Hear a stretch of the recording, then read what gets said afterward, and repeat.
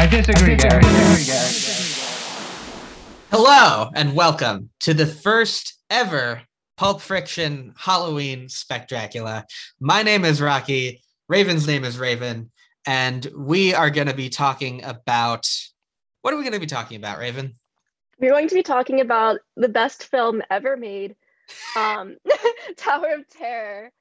Tower of Terror, 1997, Wonderful World of Disney. We're going to get into it, and it's going to be fun. It's after Halloween as we record, and it will be even more after Halloween as you listen. But, this was kind of a last-minute idea for me to do a Halloween thing, and I think it's going to be a really good one. So just before we really get into it, we're going to do a little bit of our news segment. Dun, dun, dun, dun, dun, what's pulpin'? Let's see what is in the news right now. Chris Pratt is Garfield. Oh my God. I love that he's just every Italian character now. My theory is that he got really tired of like the training regimen that you have to do for Marvel movies, and now he's like actively angling to be more of a voice actor so he could just like chill for a couple of years. It's very strange, especially for Mario and Garfield to come out to come up at the same time. But I feel like there was a long period, like from when Guardians came out through now, where the talk, the like industry talk has been that Chris Pratt is like the guy, and then he did never did anything. He had two movies that both kind of flopped in 2016, and then he obviously he had Jurassic World and he had Guardians, but anything beyond those franchise movies, it seemed like he couldn't carry for a while, and I feel like maybe he something's finally clicked recently. I've kind of jokingly theorized that it's because he married into the Kennedys, but I can't think of a single thing that he's done that wasn't like Guardians or Jurassic World.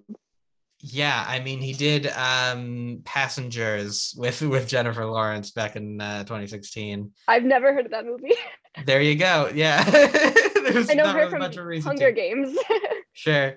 He did the Tomorrow War this year, which I've never heard anyone talk about that movie, but it did come out. Yeah, also never heard of that movie. Yeah. Well, something's working for him now.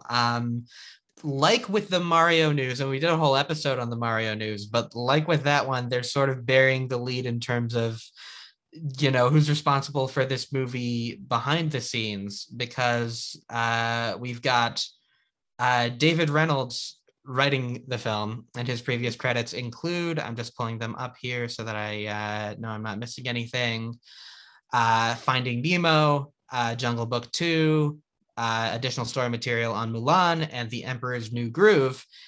Oh. And the movie is being directed by Mark Dindal, whose previous credits include Chicken Little, let's see, Cats Don't Dance, and The Emperor's New Groove.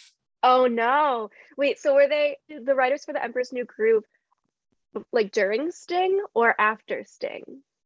Because were they like the ones that got fucked over? Or were they the ones that replaced the ones that got fucked over? That I really don't know, but I do believe that, let's see, what is David Reynolds credited for? I believe he is like the credited screenplay by David Reynolds is what it says here. And then let me see. Yeah, the story by writers are Mark Dindal, the director, and Chris Williams, and then the screenplay by credit is David Reynolds. I would think that might actually mean that he did write the pre-fuck over one after but yeah. Sting, which oof. Anyway, this movie is the first reunion of the screenwriter and director of The Emperor's New Groove.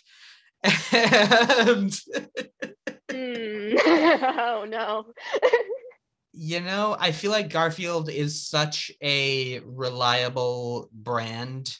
And I just watched there are new Garfield shorts on Nick that I didn't know about until recently that I went and watched, and those are pretty good, And I just think that like it's really, even though people have definitely gone wrong with Garfield before, I feel like it's relatively hard to do. I also feel like John is kind of the main character of Garfield. So like if they Yeah. get a really good John, then maybe this will come What together. studio is making it? So it's the studio.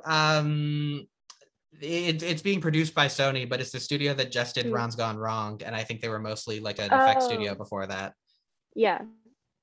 Yeah, I've heard good things about Ron's Gone Wrong. I haven't seen it yet, but I haven't seen it either. yeah, there you go. Then other than that, Eternals is rotten.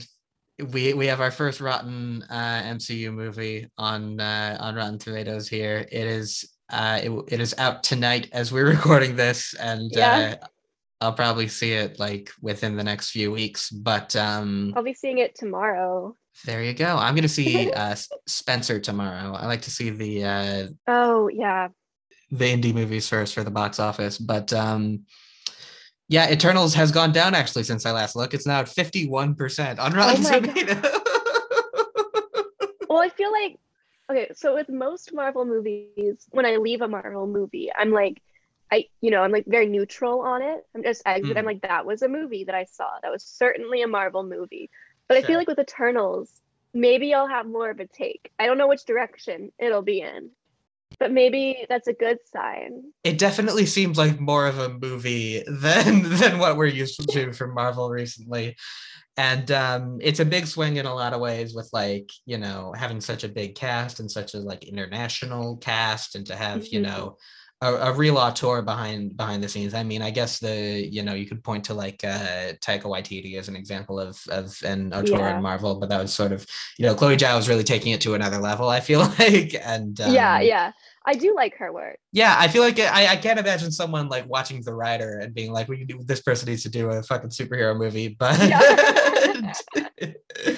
yeah, I'm definitely the fact that it's doing so poorly, especially when you consider like the kind of bump that Marvel has, where like if they deliver, it's gonna get like 96. Like there's you sort of have to scale everything up for Marvel. So the fact that this got a 50 is almost a good sign to me. Just in that people like are actually kind of breaking it down. Maybe people's expectations were raised with like the Disney Plus series, like the mini series that came out. Like I know WandaVision was really good, Loki was really good. So maybe people's expectations were like significantly higher now. Yeah, I sort of feel like Marvel is running into a problem right now that Eternals not being a slam dunk would be part of it, but I also just think that there's this post-pandemic memory hole. There was a similar thing after 9/11 where like anything that was popular like right before had to like work overtime to stay popular after. And I think Marvel came out swinging with WandaVision, and even to the extent that WandaVision was very popular, Loki was very popular, Shang-Chi was very popular, but I feel like there's been kind of diminishing returns on a lot of it, where WandaVision, for instance, got nominated for like 30 Emmys, and then it won like 2 of them. Shang-Chi was a big hit at the time, and it came out like 2 months ago, and nobody's talking about it. Right. I heard really good things about it at the time. I didn't have time to see it, but I remember hearing like good things about it, and then all of a sudden I just didn't hear anything anymore. Yeah, I think that there's a staying power issue, and that just might be that they had so much content build up from like what was initially supposed to be a couple years worth, and then they kind of had to put it all out at once. But I also just think that they're fucking up their strategy in a couple ways by like, I think a big part of it is that, and I posted about this on Twitter and I wrote about it too, but in phase 1, it was like Iron Man, they say we're going to do an Avengers movie, and then everything after that is sort of building up to the Avengers movie. And then Avengers movie, post-credit scene, Thanos is there, and that's sort of the thing that you're building up to with the whole phase 2 and 3. And now everything's still connected to each other, but there's no clear like goalpost So it's just like, WandaVision starts out as this really cool thing, and then it turns into kind of a backdoor trailer for Doctor Strange. Yeah. And, Loki sort of building into Spider-Man in a way, and how this Julia Louis-Dreyfus thing that Black Widow and Falcon and Winter Soldier are both setting up, where like, I don't know when that's going to pay off or if that's going to pay off. Like I just think they're so committed to this staple, like part of that formula the whole time has been, you have to end by teasing something that's coming up. Mm-hmm. But there's no clear roadmap of what is coming up. Yeah. I mean, I am excited. I don't like Doctor Strange, but I am excited for the new Doctor Strange movie because America Chavez is going to be a character. I love her. And I don't remember her name, but she's going to be played by the actress who played Dawn in The Babysitter's Club in the Netflix show. Oh, yeah. And yeah. I love her. She's really talented. So I'm excited to see her in that role. Yeah, I did. The first Doctor Strange movie is one of my favorites in the MCU, and I also like the fact that Sam Raimi's on board.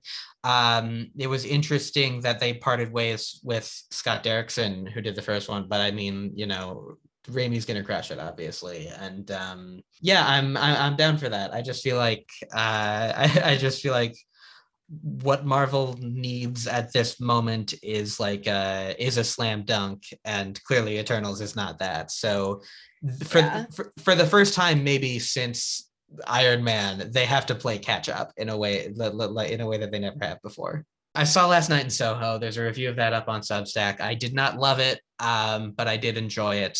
And I'm trying to think if I have anything to say about it. Thomasin McKenzie is really good in it. She was also really fucking good in Old this year. I think she's really been kind of nailing it thus far. And I was having this thought about how Edgar Wright just kind of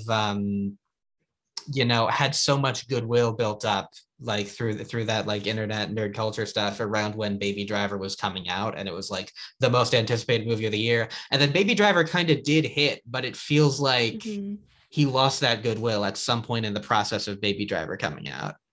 Yeah. And I think part of it for me is just like, you look at the Shaun of the Dead, Hot Fuzz, The World's End, you look at that trilogy, and it's, there's a lot of tricks in them, but they're basically character driven. And I feel like with Baby Driver, it felt like the main idea was, let's make it a music video. And with Last Night in Soho, it feels like the main idea is to do this mirror shit. And in both cases, I feel like the character and the story kind of goes all over the place because they're so focused on having these cool shots and whatnot. So yeah, a lot of Last Night in Soho I felt didn't really come together. There's a twist ending that sort of comes off in this sort of weirdly anti-sex kind of way that is bizarre, because it sort of sets up it's a movie about sex work in a way, and it sets up at the beginning that like the main character is very sexually repressed and sort of turned off by anything that hints at sex, and you sort of figure that part of her journey is going to be coming to accept that, but in the end it goes in some very strange directions. I haven't seen it yet, but oh wow, it's weird. It's a weird movie. But Edgar Wright is a fun director, if nothing else, and it's an enjoyable flick. So that brings us to our topic at hand, Tower of Terror, and I've prepared some notes on the history, first of the ride and then of the film, that can sort of act as a preamble to us talking about it. So in the late 1980s, Euro Disney was building out a second phase of development. And one of the ideas that they had proposed was a free fall ride for Frontierland called Geyser Mountain, in which guests would like ride to the center of a geyser in a huge drilling machine and then be catapulted to the surface. And that plan was scrapped. But a few years later, Disney's Hollywood Studios kind of picked that up as they were that idea of doing like a drop shaft ride, because they wanted to get an e-ticket attraction, which is to say like something new, basically something that you can get a special ticket to, I don't know, but whatever.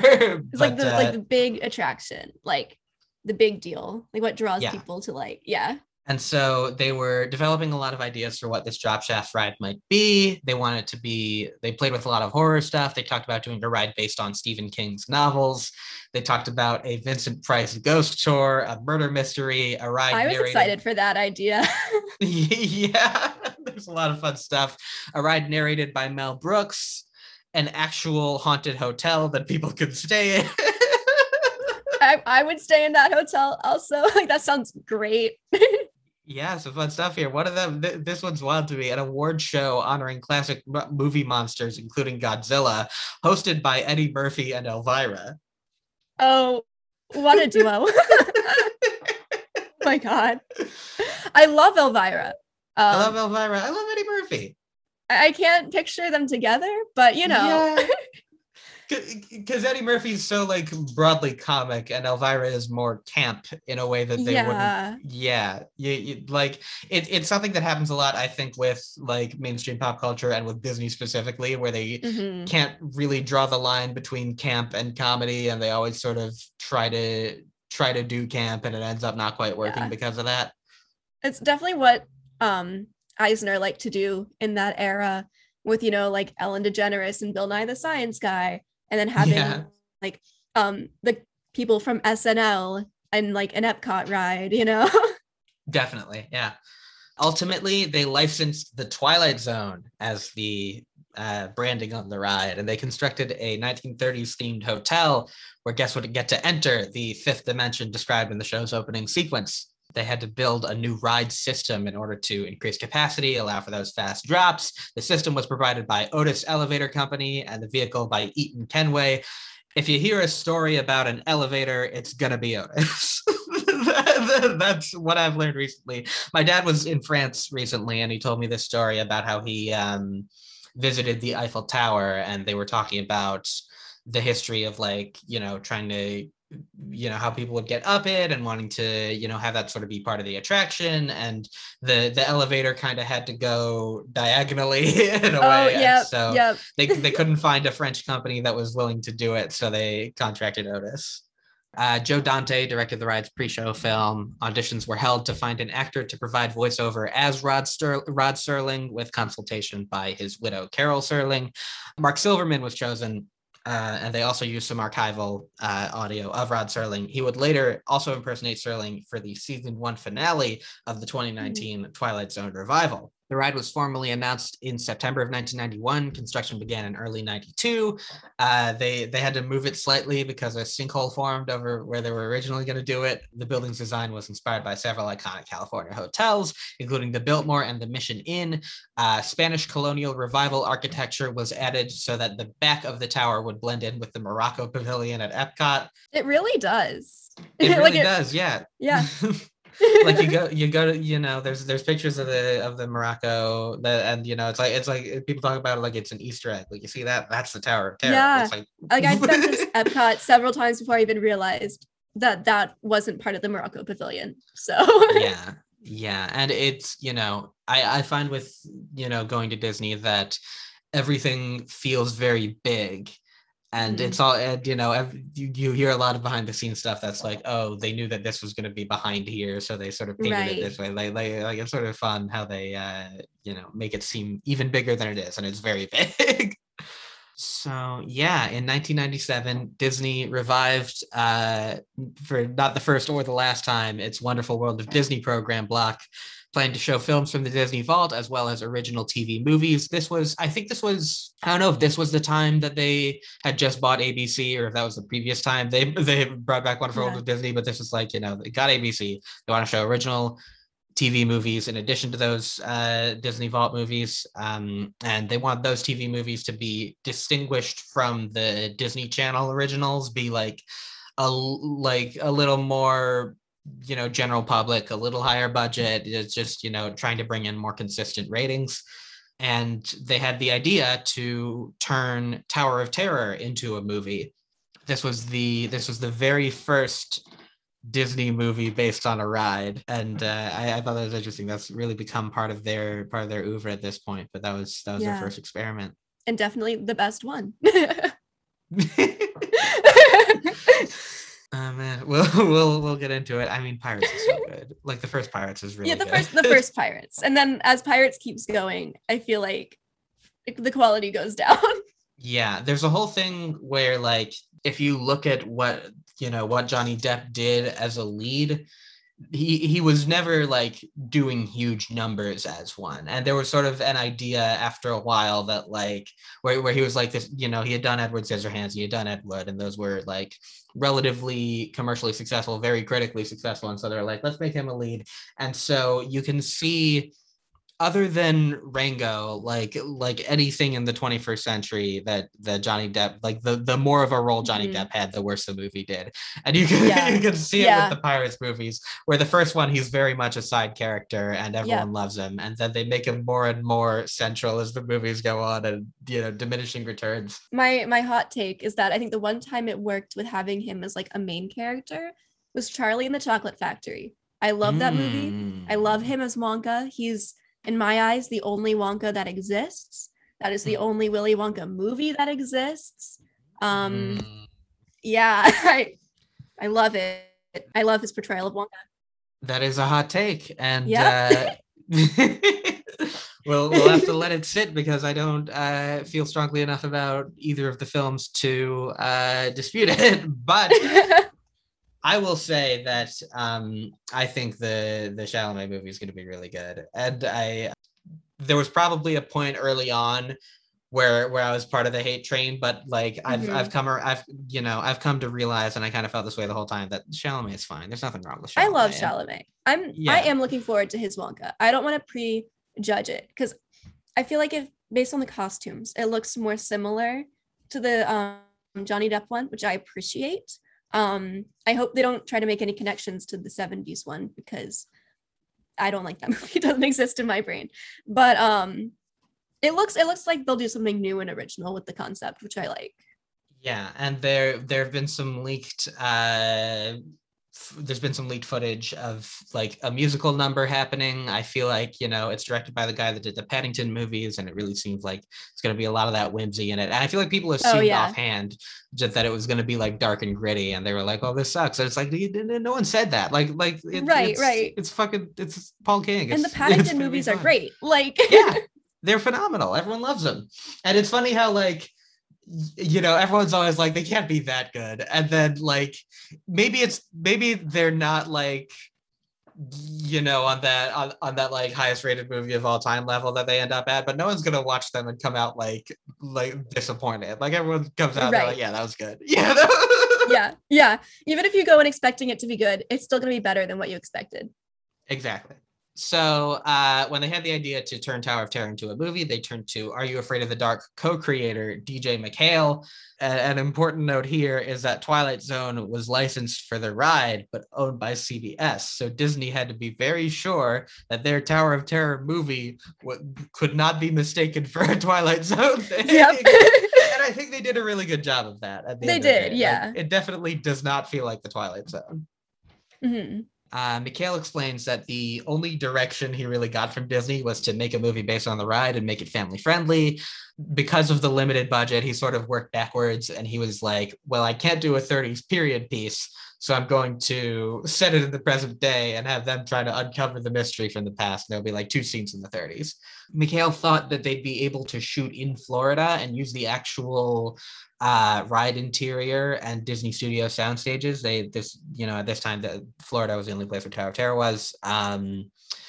They wouldn't let him use the ride because they don't let people close the ride for people to shoot, and they were filming something else on the sound stages. So they had to like recreate the interior of the hotel and some of the exterior in LA on sound stages over there. The lobby set alone took up a quarter of the budget. So the script was and they had retooled it so like they wouldn't be using the lobby the whole time. And then they were like, well, now we have to use the lobby for everything. So they had to sort of, fix it so that as many scenes as possible could take place in that lobby. And then Tower of Terror aired at 7 p.m. on October 26, 1997, which just happened to exactly coincide with the 7th game of the World Series. Oh! And that game happened to go on for 11 innings. So it essentially spanned the entirety of the East Coast and West Coast premieres of the film. Oh my God. It was not a ratings hit, but that is the last of my notes, which means that we can get into the film. I mean, that makes sense as to why the ratings were so low. I mean, it's the best film ever made. I was like, how could it have ratings this low? But now it makes sense. Yeah, now you get it. So where do you want to start here? Tell us a little bit about your history with the film, Yes. if you would. This was the first horror, like technically horror movie that I've seen. I was age 4. And I was obsessed with this movie. I was obsessed with the idea of being scared. And this was my favorite movie. And I would force my friends to watch it with me, and then they would be scared and start screaming. And then I would yell at them. I was not a very nice 4-year-old, but I loved it so much. And I remember my first time I went to Disney World was when I was 4. And this was the ride that I was like, we have to ride Tower of Terror. Like, it's going to be the best ride. And of course, I hated it when I was 4. I love it now. 4-year-old Sure. me was very scared of the ride. But I appreciate it now. But yeah, I'm really big into like theme park history, especially Disney theme park history. So anything that's based on the theme parks or parts of the theme parks is just automatically interesting to me. Yeah, I had not seen this film until watching it this week in preparation for the episode. I've also never been on the Tower of Terror ride. As a kid, I wouldn't go on any rides, and I would barely see any movies. If to be honest, I was like, it was I was very easily I had anxiety, and I would have like panic attacks about things, and so it wouldn't have crossed my path, but I'm trying to think if there's if I have any angle into this movie at all. Yeah. I've been interested. I'm definitely interested in the history of Disney and their rides and their movies, and the fact that this was the first movie based on a Disney ride was definitely interesting to me, because I think that the history of that alone is very interesting, and the fact that the story of Jungle Cruise earlier this year, I think, sort of speaks to how, despite every like that ride thing with even when Pirates came out, it was like, this is never going to work, and then Pirates was such a hit that that it seems like it's still part of their philosophy that like we could always just do a movie based on a ride. Yeah, I do miss their ride-based movies though, because I feel like once they started focusing on pirates, they kind of drifted away from making ride movies. And I like that they're bringing it back with Jungle Book. I mean, not Jungle Book, Jungle Cruise. Jungle Cruise and Muppets Haunted Mansion. Oh yeah, and Muppets Haunted Mansion. Jungle Cruise is my favorite ride at Disney. So I was very excited, and I'm really hoping that this opens it up to make a cinematic universe for the SEA Foundation, the SEA, Society of Explorers and Adventurers, and the Disney theme parks. It's a whole universe that starts with the Jungle Cruise and connects to like Phantom Manor and Thunder Mountain.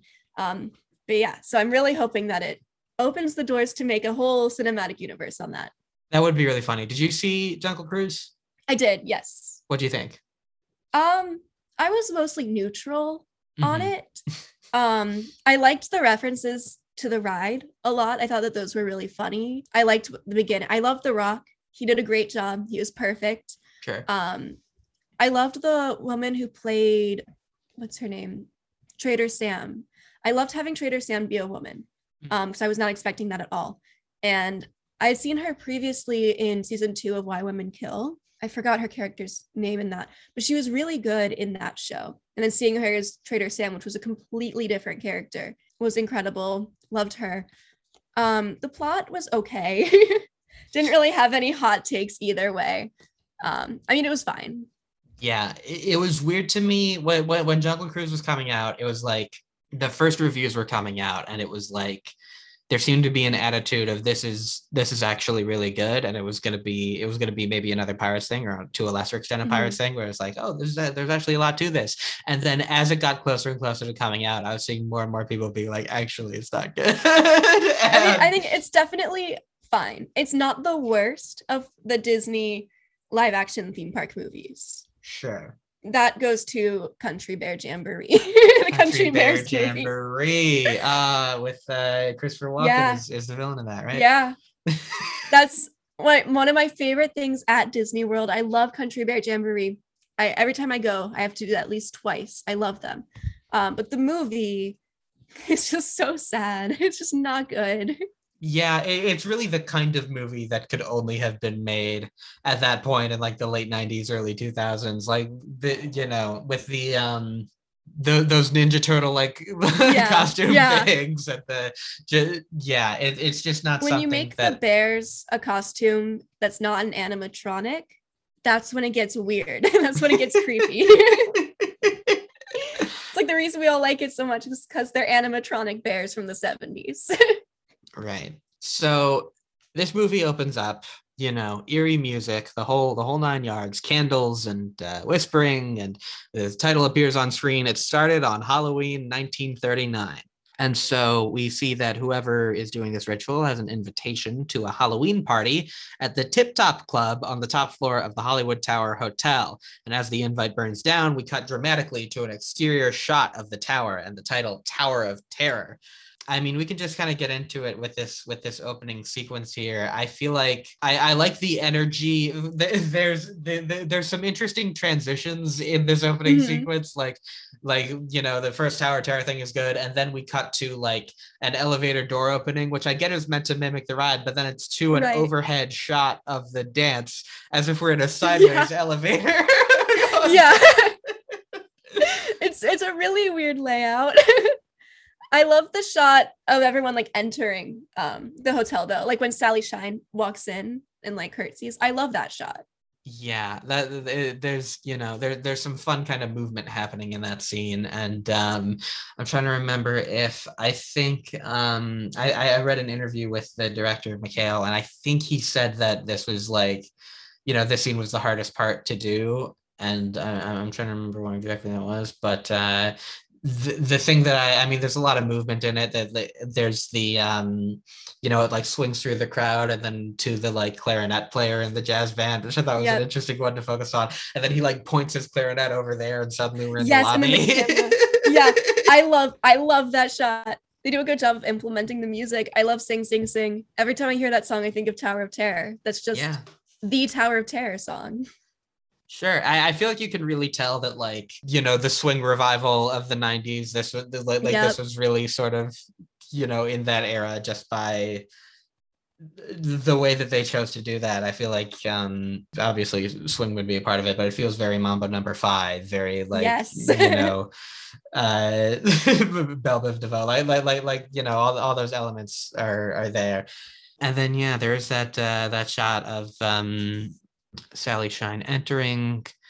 We keep cutting back to the exterior of the hotel, and at first I was like, why do we keep cutting back to this? But then you can see the storm clouds are rolling in, and it starts to make more sense.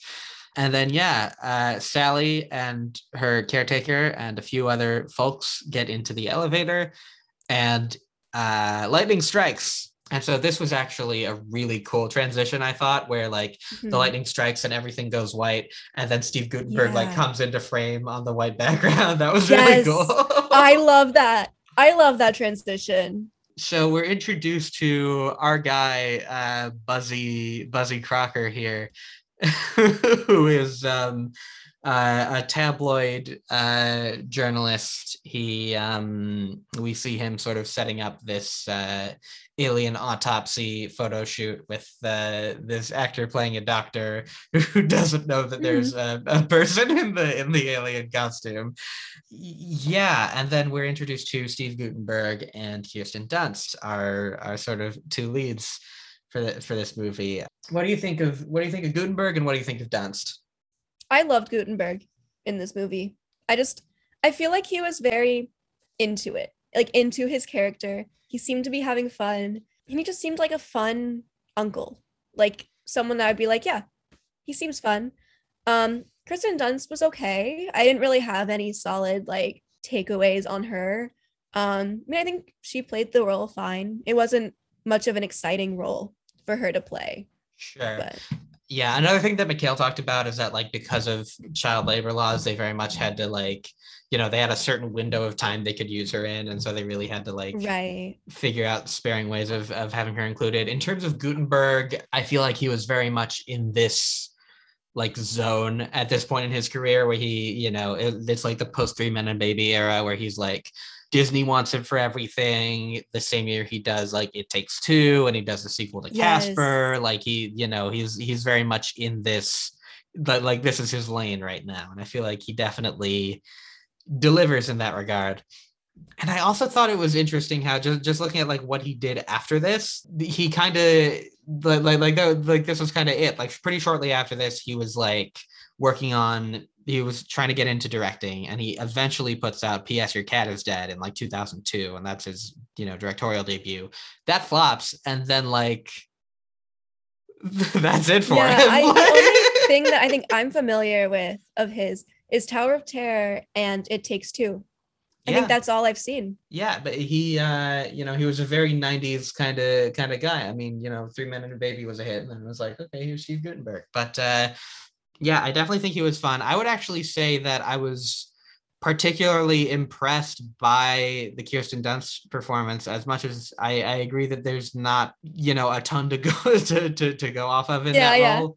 I feel like, in terms of child actors, and also just in terms of like roles that don't have that much going on, I feel like she really, she nailed everything. She was always in the right place at the right time. She does do a lot of sort of wistful sighing, I found. That's sort of a tick of hers, is that she'll just be like, huh. But it was like a character trait. She decided that. Yeah, but this was, she was like 15 in this. Yeah. And it's, I was really, she had done like Interview with a Vampire the year before, and she did Jumanji the next, 2 years before. Right. No, she did 2 years before this, and then she did Wag the Dog this year, and it was like, it's an interesting path for her where like this is.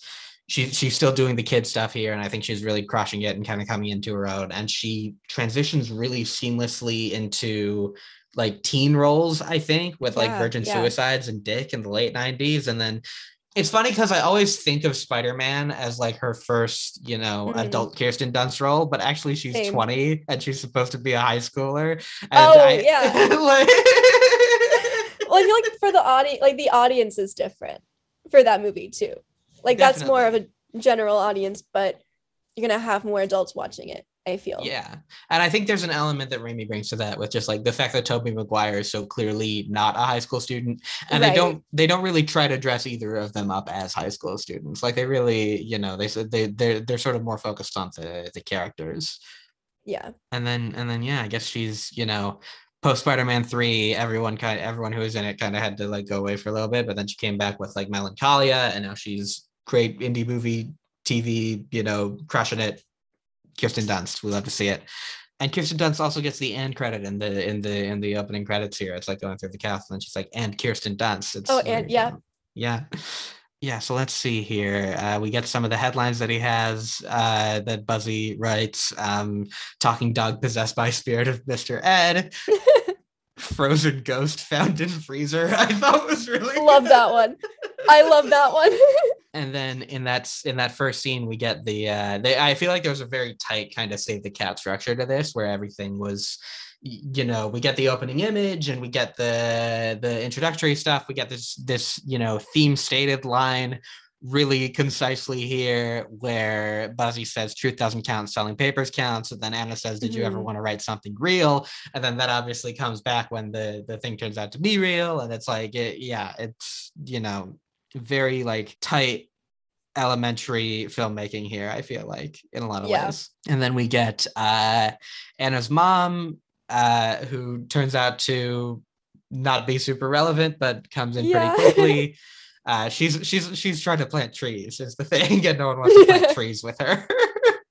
I always forget about that character. Like I just forget that she exists, and then I see her and I'm like, oh yeah. Yeah, because you've got Jill, and you've got what's that character's name? Claire. Claire Boulay. Claire, yeah. And then, Trish sort of comes in at the beginning and it's like she's gonna be important, but then she's in like 2 other scenes of the movie. Right. And she like shows up right at the end and it's like, what? But yeah, no one wants to plant trees with her, and it's a real shame. She's got those groceries. She's got a newspaper with her. She gives us the great line. One day your uncle's gonna wake up and realize he's not a kid anymore, and then Anna gives one of her wistful sighs and says, "I hope not." Mm-hmm. And then we're introduced to Jill in the next scene, the head of the Los Angeles Banner, the real newspaper, and Buzzy jump scares Jill in her office. She's like we got the scene of her walking around, her assistant's like, he's here, and she's like keeping at the door or whatever, and then he goes into the office and she goes into the office and he's there. I love her. I love her so much. I think Nia Peoples in this movie was my gay awakening. Yeah, she's great. She's really good in it, and I feel like Nia Peoples is another somebody who was like kind of a thing at this moment and sort of didn't do much afterwards, but like she really did crush it. Also, like I think she gave a really strong performance here. I like how when Buzzy is like in her office, he's got one of those giant cell phones and he's like, yes, he's like pretending to call someone. like as if he would really like casually be in her office calling somebody. Like right. It was really good. And then he's pitching this story about a corrupt recycling company. Another plot point that sort of gets tossed out there, that like he's always coming to her with like actual pitches for stories, and like that's really the only time we see it. But it's like, where do like is he also doing like investigative journalism on the side? Because that really doesn't come up at any other point. I think he's like attempting to, but they just don't take him seriously. Yeah, right. He doesn't have his foot in the door, and he and Jill used to date. As it turns out, that's another thing we learn in this scene. And another thing that doesn't really become relevant until the very end, but I guess we'll sort of come back to that. Then we have Buzzy helps his old neighbor with the groceries, and he let a woman that he thought was Buzzy's mother into the house. Turns out that woman is Abigail, played by Anzie Strickland, a fan of his work, who has a pitch for him involving what really happened at the tower, which is this story that everybody knows about how Sally Shine and several others disappeared. She pulls out a picture of Emmeline or Emmeline Partridge, and Buzzy like recognizes her, which I thought was kind of funny. I guess because he's like a paranormal guy, so obviously he would know about the story. He describes her as she says she looks like a real witch, and then, and then Abigail's like, she was. According to Abigail, Emmeline's black magic was responsible for the disappearance. Buzzy tries to tell her that all his stories are bogus, but she doesn't believe him, and he ultimately agrees to take it when Abigail points out that people have wanted to know what really happened for 60 years, and this is like, he's motivated by selfish reasons, basically. And then we get another jump scare moment when he goes to the tower, and Michael McShane's Q shows up out of nowhere. He's a guy who can get things for you. His grandfather was the bellhop who disappeared in the elevator, or his great-grandfather, and so he would inherit the place. The line is, "I'm the last living relative, man. When the mystery gets solved, I inherit the works." Cha-ching! I love him. He's really good. It's so 90s to have that character. I love him. Yeah, I feel like if they were going to remake this movie, and they are doing a new Tower of Terror movie, but it's not gonna be this. But it's definitely not.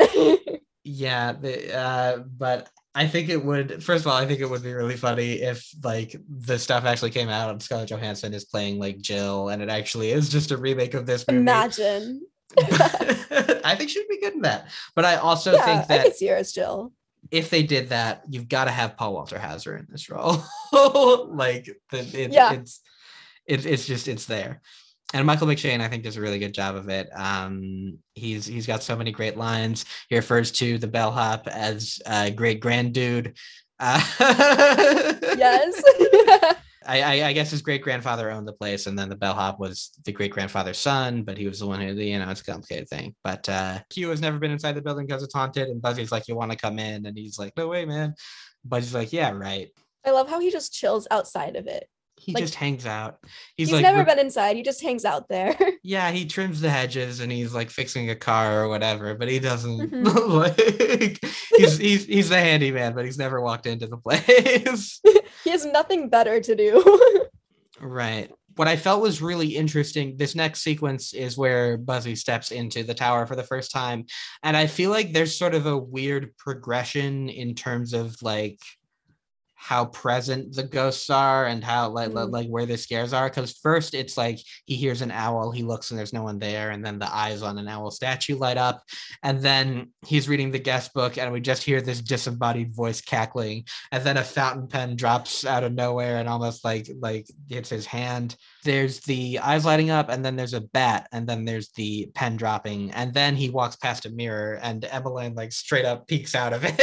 Yeah, that scared me as a kid. I was so scared of that scene.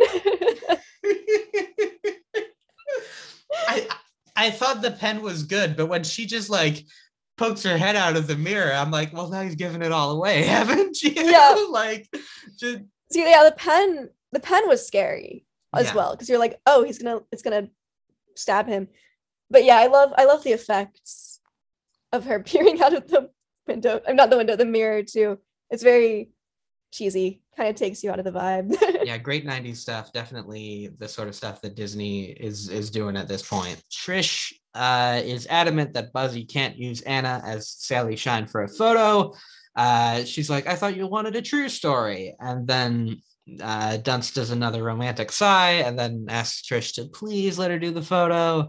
And she reluctantly agrees. It's a fun little scene. And then Buzzy's like, well, let's roll. And he hands Anna a curly wig, and Anna's like, what is this? And then Buzzy does it's this weird thing where Buzzy's like looking out the window and then back at her, and then he's just like, Yeah. No explanation. yeah, just I mean, like, it's not that weird. It's just a wig. Like It's just a wig. Yeah, it was so easy to just be like, oh, that's what her hair looked like. It's a wig. I mean, everyone knows the Sally Shine story, so I figured Yeah. she'd probably know that she had curly hair. But yeah, just a weird little scene in there. Q doesn't know what the ghosts look like. Again, he hasn't been in there. And then we have an actress walk in out of nowhere. We have Claire Poulet, played by Melora Hardin. I love her. I love She's Claire great. Poulet.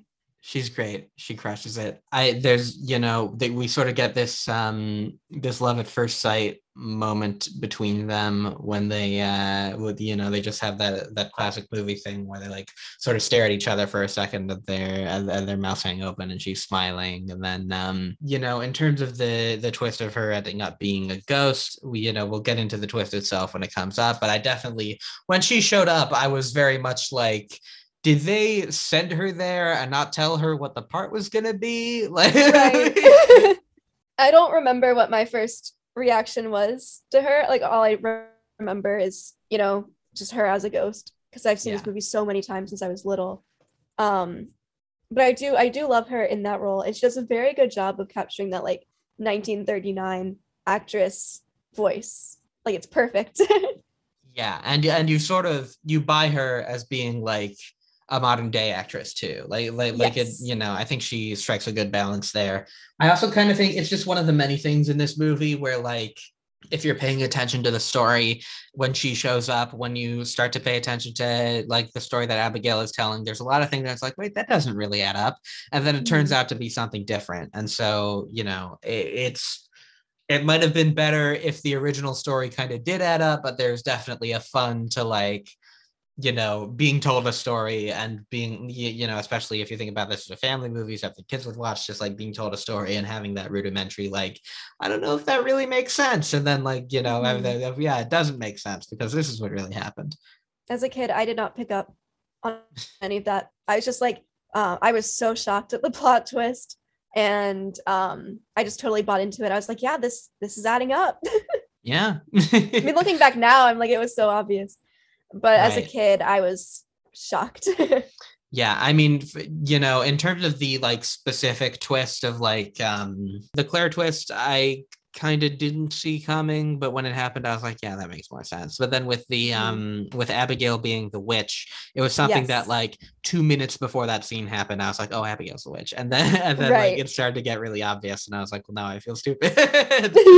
Yeah, I did not pick up on it as a kid. I was very shocked when I pieced that together. Like when the person who was like the nanny ended up being nice and iconic. Right. She's great. I love that they, that it would have been very easily to take easy to take a character who's like not traditionally attractive and and make her the villain. And there's a lot of examples of like kids movies of this era doing that. And Right. so I think it's a fun twist to be like, oh no, actually she's great. Yeah, I loved her.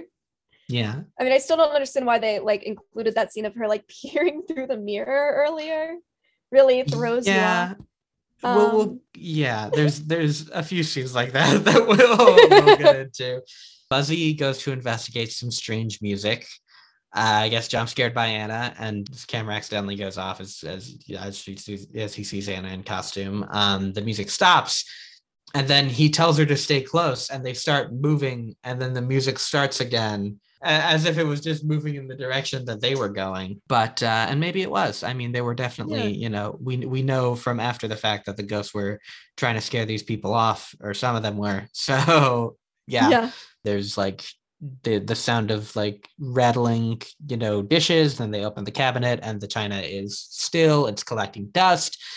It starts raining inside. And another moment where it's just like suddenly taking it up to 11, where it's like, oh, the cups aren't moving, and then they turn, and there's like the literal ghost of Sally Shine is right there dancing in the indoor rain. Like that scene also terrified me as a kid. I had to skip that scene every time I watched the movie because her voice in that scene was so haunting.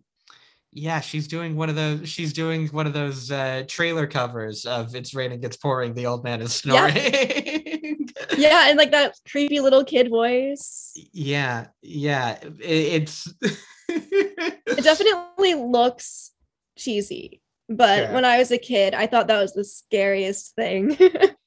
Yeah, it to me it feels a little bit like, I guess they weren't totally going for horror, but it feels like there's sort of an underlying misunderstanding. I mean, this is a guy who did Are You Afraid of the Dark? This is someone who like knows how to do horror, but like for all these moments where it's like, oh, there's a bat in the cupboard, and then like the ghost literally walks in front of you. It's just sort of all over the place. After that, we get when the Sally ghost shows up, Dunst does another sigh and says, I think I'd rather be someplace else.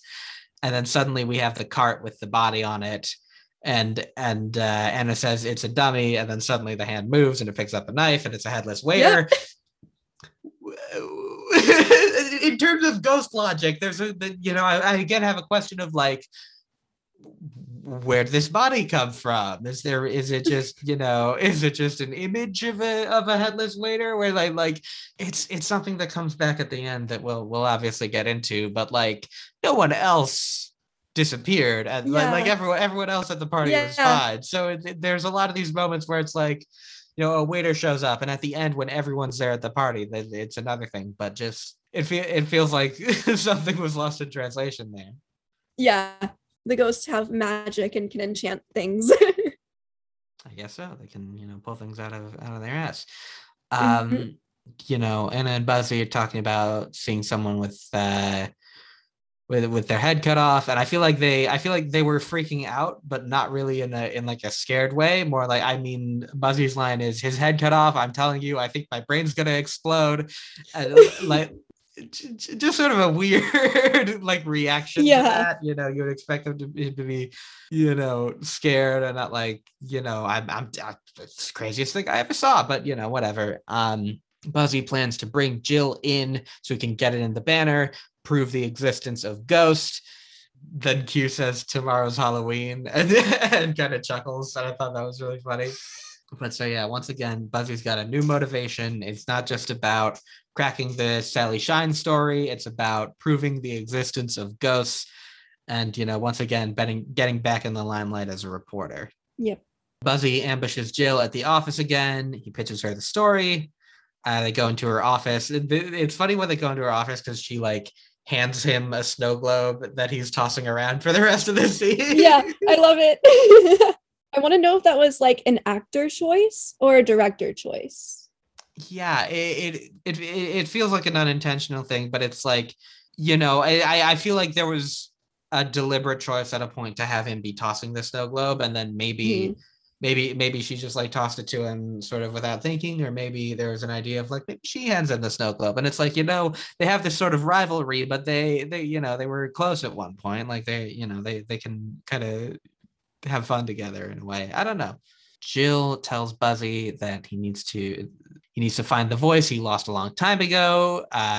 She calls his name as he's leaving, and he turns around like, yeah. And she says, don't come here anymore. Oh, yeah.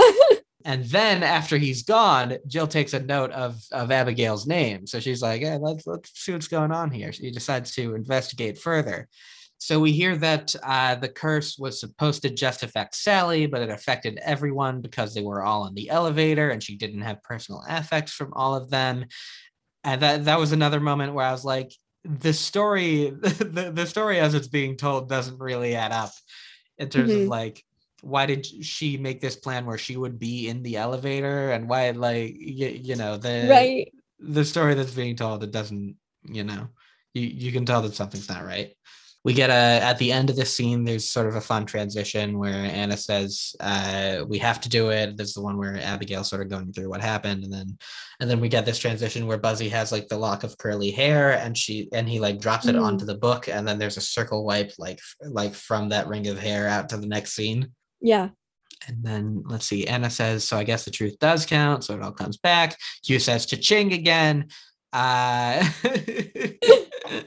And then what's this line here? This is a line where they're like outside of the place and they're about to go in. And Anna says, what about Miss Partridge? And Abigail turns to the gate and says, beware of her. Evil does not die. And then as they're about to go in, Claire appears in a new outfit, and Buzzy's and Anna's like, we don't have time for pictures. And Buzzy's like, yeah, let's take some pictures with her, whatever. And then, yeah, Abigail stays behind at the gate. And that's the first moment where it's like, okay, so something is going on with her. Yeah, I hated that shot of her like peering through the gate. It was, I don't know, really on the nose. Weird angle too. Weird angle. I guess I like the choice of, you know, in terms of telling the story and trying to not quite make it a horror movie, make it family friendly, and then also not exactly do a Twilight Zone thing. I guess you know, in the sense of like kind of revealing at this point that something's not adding up, and then sort of like building more and more of what's not adding up until you get the reveal. I feel like that is well done. Claire and Buzzy sort of have this talk where Claire reveals that this is only her second gig. The first one didn't really work out, which is a good line. Buzzy reveals his backstory to Claire and how he was like a hotshot over at the Banner, and he ran a story about the mayor taking money from the mob, and the video evidence that he got turned out to be fake. Fun backstory there. I feel like the delivery from Gutenberg in this scene was not crushing it for me, but yeah, that's how it is. Anna's like snooping around in there. She's looking at the guest book. She finds Gilbert's glasses and she goes to get them, and then the guest book moves slightly, which again, just sort of a weird balance of like what the scares are and what like how these hauntings happen. Because like in this same scene, she's like she's telling the ghost like, I'm here to help you, and she like doesn't hear them at first, but then she turns a corner and like one of them's got a knife and the other one's got a noose, and they're you know. Yeah. This is the other moment where like when Emmeline is coming out of the mirror there, where it's like, I'm getting mixed messages here, where these are friendly ghosts who want to be helped, but they're also coming at you with knives. And they did try to stab Buzzy too with that pen. So yeah, definitely mixed messages. And Claire, there's in the Buzzy and Claire scene, there's a good line where Claire says, I thought you wanted to help the ghosts. And Buzzy's like, what do I care about some moldy old ghosts I don't even know? First of all, that's a funny line. But I also, in that moment, I was like, why is Claire drawing this line about helping the ghost? That doesn't feel like it makes sense for her. And then when it's revealed a few scenes later that she is a ghost, it's like, oh my God, now that all makes sense. Yeah. And I feel like there is that division of the ghosts too. Like some of them are more wanting to than others. Yeah, we'll get into that in a moment. Partridge tells Anna to go away. Sally asks Anna to fix the elevator so they can get to the party. I mean, she has this encounter with the ghost and she runs out, but then we cut to Jill meeting with Dr. Daniels over at the sanitarium.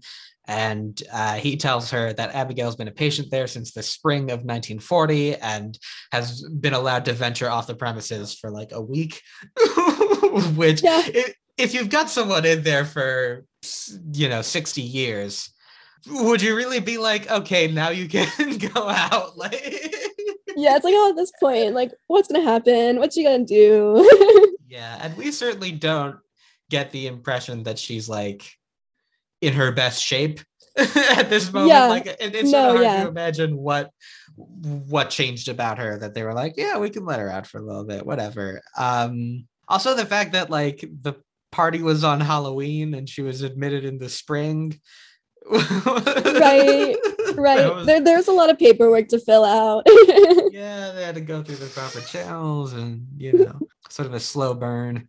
But the ghosts show themselves and then they're kind of hanging out and being silly, and it's like, you had the knives and the nooses like a minute ago, and now you're just and now they're just chill. Yeah, and then we immediately get the twist that Claire is a ghost, and that whole plot, I feel like they didn't draw out the thing about Claire being an actress for too long. I feel like they brought that together in a good way, but there's also a certain sense of like that felt like an establishing thing early on, and then for them to be like, no, Claire's a ghost and everything you do about her after this point is wrong. And then we cut back to the doctor and we get the twist that Abigail was Sally Shine's sister. Yep. And then Claire lied to see what they were up to. She was trying to, sort of ingratiate herself to them. And then Gilbert has this line about how she had a crush on Buzzy and that's why she did it, which we'll get into as we get to the ending, but it's sort of a weird weird plot point there that doesn't come up at all. Just in terms of the romantic stuff in this movie, none of it really comes together. There was no reason for any of it. It doesn't add up. Let's see. She was going to be on stage for the first time at the party, and that's what she meant when she said that her first gig didn't work out. Yeah. This was the point where I wrote in my notes, this was 54 minutes in, that Miss Partridge is innocent and Abigail cast a spell, and then that was ultimately revealed 2 minutes later. Yep. The ghosts say that they had threatened Anna earlier because they were trying to scare them off, figuring that if the story about if their existence went public, they would be like zoo animals. So it sort of seems like there's this schism among the ghosts about like how to approach this story here, where Claire thinks that they want to help them and the ghosts were trying to scare them off to begin with, but now they're like, we don't want you to go public with this because everyone will treat us like freaks. That's another thing that doesn't come up ever again, but I thought that was an interesting idea at least. And just like that, Jill finds the underside of Abigail's like dresser thing, and she did it. That scene is another one that traumatized me as a kid. I could see I hated like the doll, especially whose head popped off. Mm-hmm. Mm-mm. Yeah, I could see that being a lot, but it was sort of funny to me how the doctor came in and he was like, well, if you tell someone, we're going to deny everything and we'll sue you for trespassing. And it's like, what's your stake in this? Right. And that doesn't come up again either. But at that point, I was also like, why did Abigail go to Buzzy? Like, what was and I don't know if that ever really gets resolved. Maybe, it's because she wanted, she got let out and she was like, okay, now my plan is I'm going to finish what I started and make sure that the spell is actually complete and that they actually go to hell. Because that's what it's about. But did she go to Buzzy did she figure out this whole plan where like she was, I don't imagine they would have, tabloids in the sanitaria, but did she figure out like, okay, so Buzzy will get me in, or did she want to kill Buzzy too for some reason? I think she wanted to use Buzzy because maybe her thought process was, oh, if I'm working with someone on something, they'll let me out. Because like she probably just doesn't have anyone else to communicate with. Yeah, so they're like, oh, she's communicating with someone and working with them, like, sure, she can leave and finish sending her sister to hell. Yeah, but she, like, first of all, they let her out and she shows up at Buzzy's house, and that's like their first interaction. Second of all, she has the key to the basement of the hotel. She gives that to Buzzy, and she doesn't know what he's gonna do with it. So like it sort of feels like if her plan was just to complete the spell, she could have gone to Q and sort of, right, like Q thinks there's ghosts in there. She could have told the same story to Q about how so-and-so did this, and we gotta get in and stop them, and then would have really cut out the middleman there. And then we get more ghost stuff. I really liked Gilbert's voice a lot. He's like, we are doomed. It was fun. Yeah, he's sort of a jackass, but he's fun. There's the scene where they're at they go to Buzzy's place and they're sort of trying to figure out like what they got wrong and stuff, and they kind of sort of figure out that maybe it was Abigail, but they figure out that they've been sort of being played here. And then at the end of that scene they leave and Abigail was like hiding in their closet the whole time. yeah Which I don't know when she got like when she got over there. She was at the tower when they went in, and then I guess she just like walked over there while they were in there. But we get Abigail's first incantation. She's doing a lot of incantations in the back end of this movie. I call forth the might of the starry realm to once again bring fire energy to pierce the night. She gets back to the tower at some point and she's in the basement doing the whole spell thing. They figure it out, and let's see. Anna is in. I took notes on things I like, but now it's actually happening. I think Anna is at the hotel. Buzzy is not, because Buzzy is going to write the story for Jill. Yeah. And so Abigail tells Anna it's already done. The spell is cast and the elevator will crash like it was supposed to 60 years ago. Meanwhile, Buzzy is like at the office late night about to write the story about Abigail, and then he kind of finally figures out what's really going on, and so he takes Jill to the apartment and then to the tower when he's supposed to be writing the story. And the gang, they all get in the elevator thinking that Q has finally fixed it. That's the other plot point, is that Q doesn't feel confident about doing it, and his grandfather kind of makes him believe in himself, and then he doesn't actually fix the elevator. Like, it's the spell that makes it go again, but he thinks that he did. I mean, good for him. Yeah, I mean, we love him. He's trying his best. And so, Anna gets in the elevator trying to stop it. And then as she gets in, Sally gets out for some reason. So now Sally, Jill, and Buzzy are in the lobby while Abigail is somewhere in the building, and while Anna is in the elevator with the ghosts who are about to get sent to hell. So they confront Abigail, and Jill, gets this far without Buzzy like telling her what's going on or anything. Right. Like, I wonder what they were talking about, like in the car, But Abigail says we get this, the thing earlier about how Abigail's birthday is on Halloween. That's something that we knew up top, but then now it's finally like, it was my birthday and nobody remembered. And then it's like all that mattered was Sally, and she wants to finish the spell because Sally's been haunting her this whole time, and she kind of thought that like she would do this and that would finally be the end of it, but now she's like even more popular than she's ever been before, and so she's like, I have to finish this. And I started to think, like, first I was like, still sort of begs the question of what Buzzy has to do with this, but then I was like, was her plan this time to have Anna get in the elevator so that someone else would die and then that would be the story? I never thought of it that way, but that makes more sense, because I was like, oh, I guess if she sends her to hell, like if she sends Sally to hell, then she knows like, oh, my thing is complete, and then she just feels better about herself, which is what Right, I had but always thought. But yeah, that wouldn't make any sense for her like motive. right, because So she would still be haunted by the fact that right, Sally is yeah, incredibly popular. right, right. So yeah, I never thought of that before, but that makes sense. Yeah, Yeah, it's certainly not stated that that was her plan, but that's, the way that I make sense of it. And then we get another twist that the party at the Tip Top Club was actually a birthday party for Abigail, which means that yeah, whole, it's a great twist, but that whole scene we saw at the beginning was a child's birthday party. yeah, yeah. Oh, it's so weird to think about. I mean, I guess like the birthday party was technically happening at like the top of the Tip Top Club and not in the lobby. But it's still weird. Yeah, my impression was that like the party part of that scene actually was in the Tip Top Mhm. Club, and then it was like panning over to the lobby.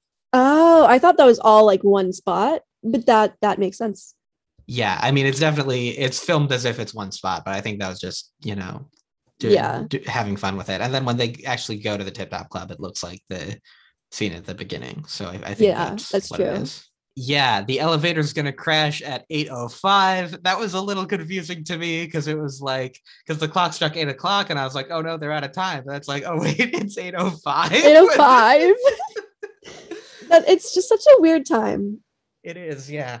Not sure how they came upon that, but maybe they were trying to shoot for 8 o'clock and there's a problem with the clock. Yeah. Q calls Buzzy Chief. It's a fun one. They get up in the service elevator, which I think Q has a line about how the service elevator is like turned on once a year, and Yeah. they do maintenance on it, and so it's like in working order, but like doesn't really add up.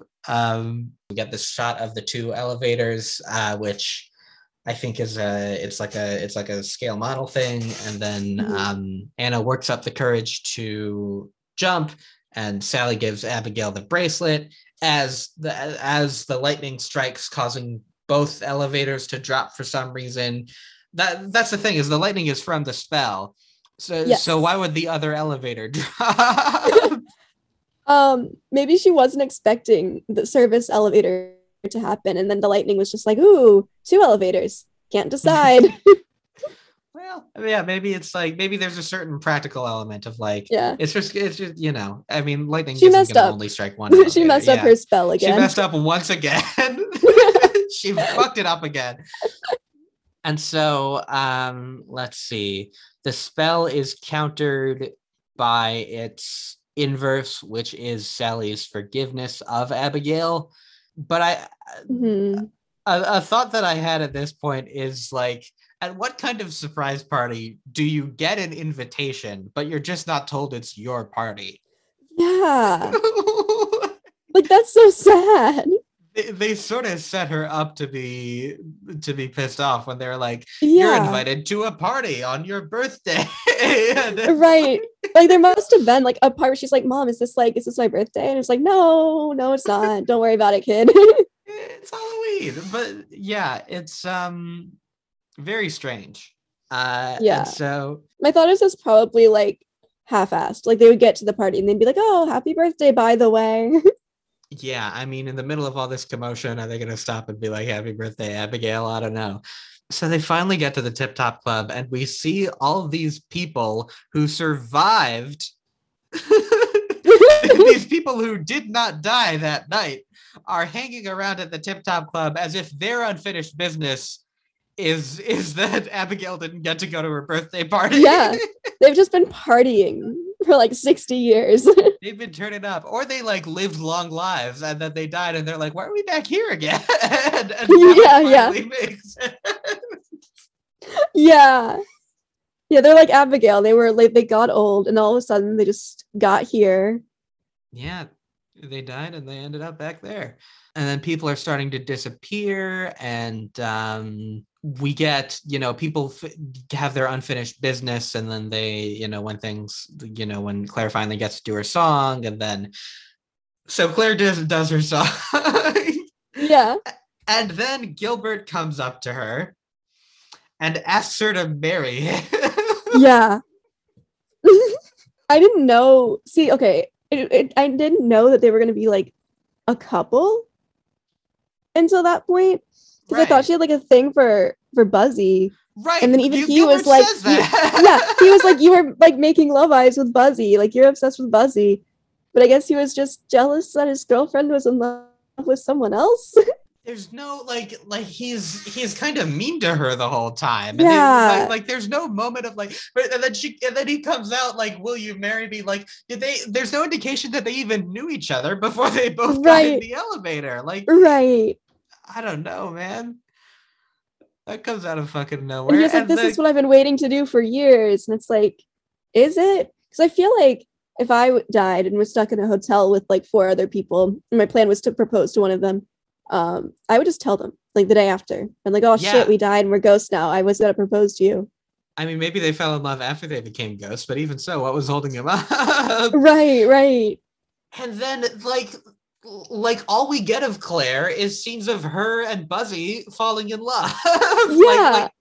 There's a whole romantic subplot with her and Buzzy that just gets completely dropped because Gilbert's like, will you marry me? Yeah. It makes no sense. Because I think realistically we were supposed to be rooting for him and Jill the whole time. But it's still like, why did they include the romantic scenes of him and Claire? Yeah, and then Emmeline doesn't really do any unfinished business. She just kind of goes. It's sort of like, you know, she was obviously affected by the curse, but it's a little bit like, you know, why did everyone else have to wait and why did she just go away? But then the thing that really fucks with me, did Abigail die? Yes. So Abigail dies.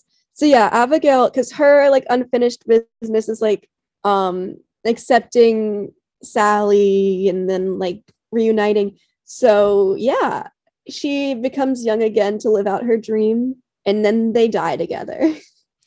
Right, but so like Sally's a ghost and Abigail is a living old woman. Yeah. And she has this, you know, she has this closure with Sally, and then she dies in the elevator, I guess. Yeah. The next time we see her. It was way too thrilling for an old woman. She just died.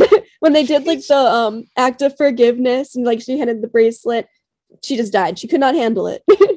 Her heart was swelling with emotion and she collapsed, and her body is still in that service elevator. This woman hasn't had human contact for like 60 years at this point. And then like all this, you know, with the Claire getting to do her song and Gilbert proposing and Sally, like I feel like the real closure would have been for Abigail to like get to go to her own birthday party, right? Right. But it's still like, oh, it's just a party. It's like, oh yeah, by the way, it did happen to be your birthday party, I guess. Yeah, like she, you know, she has this closure with her sister and it's great, but then I just feel like the obvious thing would have been like she has this forgiveness and now she's cool and she's, you know, cured or whatever, and then they take her to her actual birthday party. Like all these people are waiting around at the party for Claire to do her song. Like what? Like right? The song was the birthday party. Yeah, and then really, if you think about it, with the way that it's set up, they were waiting for Sally to come back to Abigail's birthday party. Right. No one was waiting on Abigail. Yeah, and she doesn't. No one knew who Abigail was until she's like already dead. Yeah.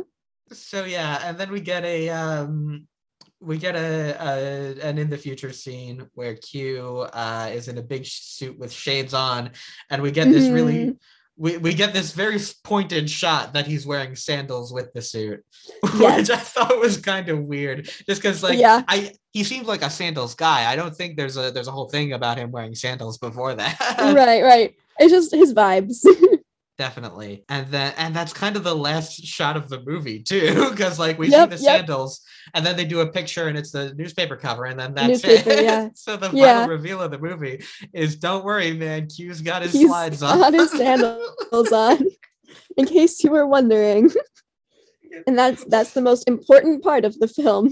Exactly. That's the note to end on. You begin on the truth and journalism, and you end on Q's got On those fucking sandals. slides, man. So And what's the closure with Buzzy and Nia Peoples? Like, is there no? we get that final shot of like the whole family together, and like he and Jill seem to have gotten back together, and then it's Trish is there again, and it's her and Anna, and then Q is the owner of the hotel. Yeah, it just doesn't really say it. It just kind of shows it, like, oh yeah, by the way. Yeah, I'm trying to think if there's anything in this movie that I guess the thing that wraps up in a satisfying way is that Q gets the hotel. Like that's the one thing I feel like in the whole movie that actually comes together. Right. And I'm guessing he never published his other story. Right. Because then there was the conflict of like how he couldn't write the story because it wouldn't be ethical, because he should have helped the ghosts instead of writing the story. But he could have written the story the next day. Yeah, but he didn't have proof at that point. So he definitely lost that story. But I guess he's like back on top because he figured out this whole thing with Abigail. And now he's going to put that piece out about Abigail, and Abigail's going to seem like an awful person. And she just had this closure where she didn't get to go to her birthday party. I don't know, man. You can't include that in the article. Maybe but then like the newspaper shot we get at the end is just that like the hotel's back open, it's under new management, everyone's having a swinging time. So maybe that's just what the story is. Yeah, that's his news story, which is a weird, big break back news story. It's just hotel opens again. Like that doesn't seem like a big, news story, but sure. Yeah, in a way it kind of seems like there's this talk about being motivated by the truth and the fact that he lost whatever journalistic spark he had, but really it's just about once he's sleeping with the boss again, he's back on top. Yeah. I mean, earlier in the movie he was like trying to like submit real work again, and they were like, no. Yeah, he had that recycling story. It seemed like the recycling story. Thing. Why didn't they take that? Yeah, it's like he was obviously trying. Right.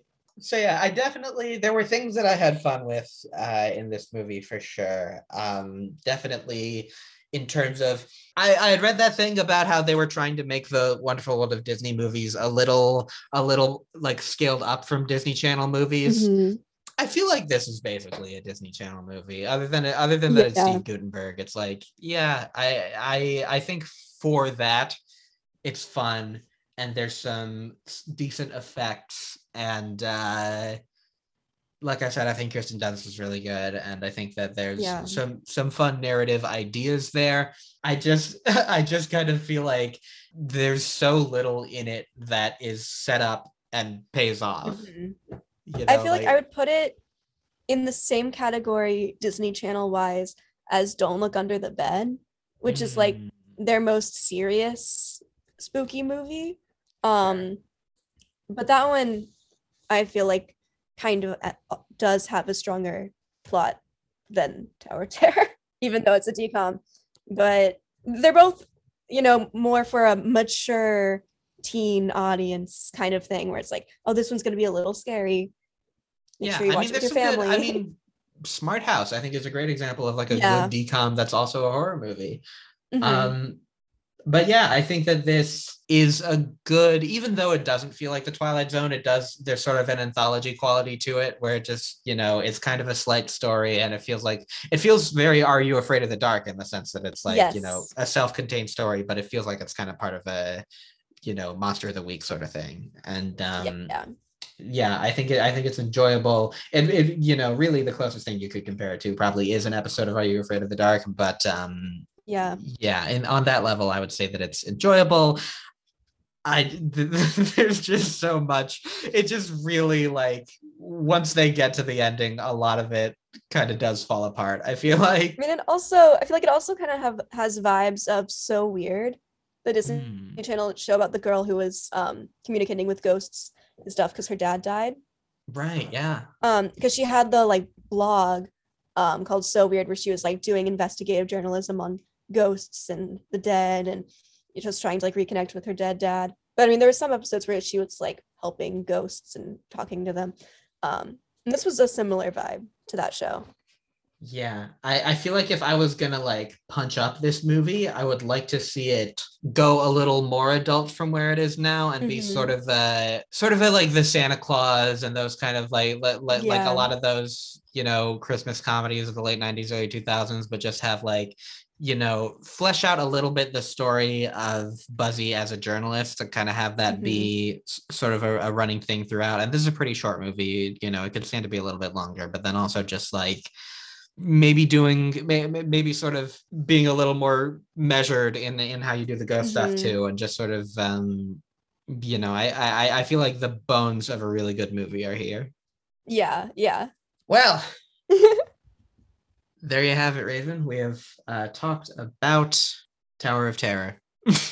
Yes, I love this movie. I love this ride.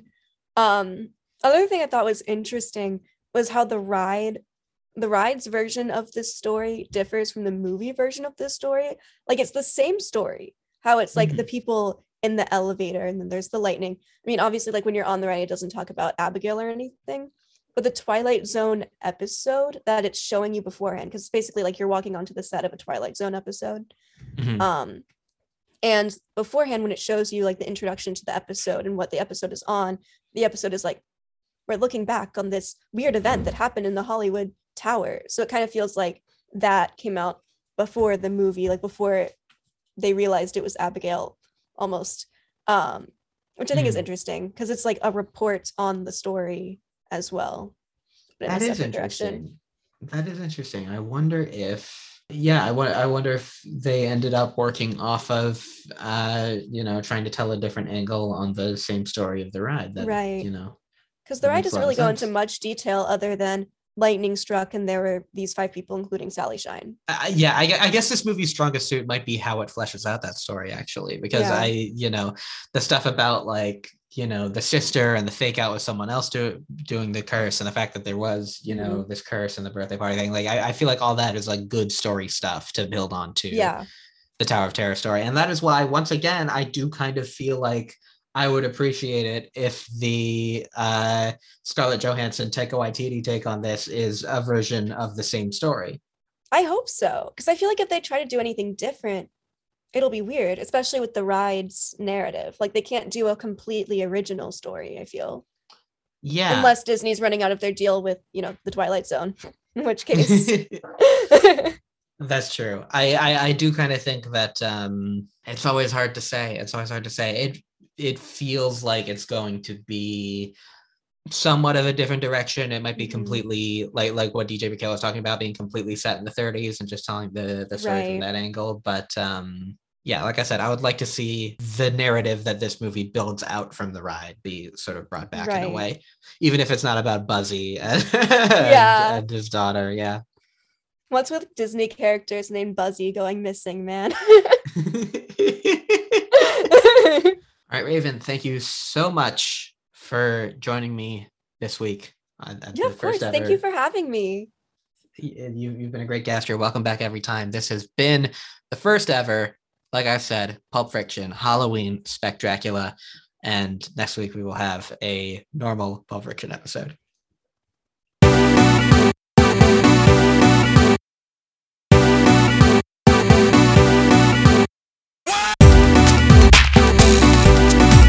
I disagree, Gary.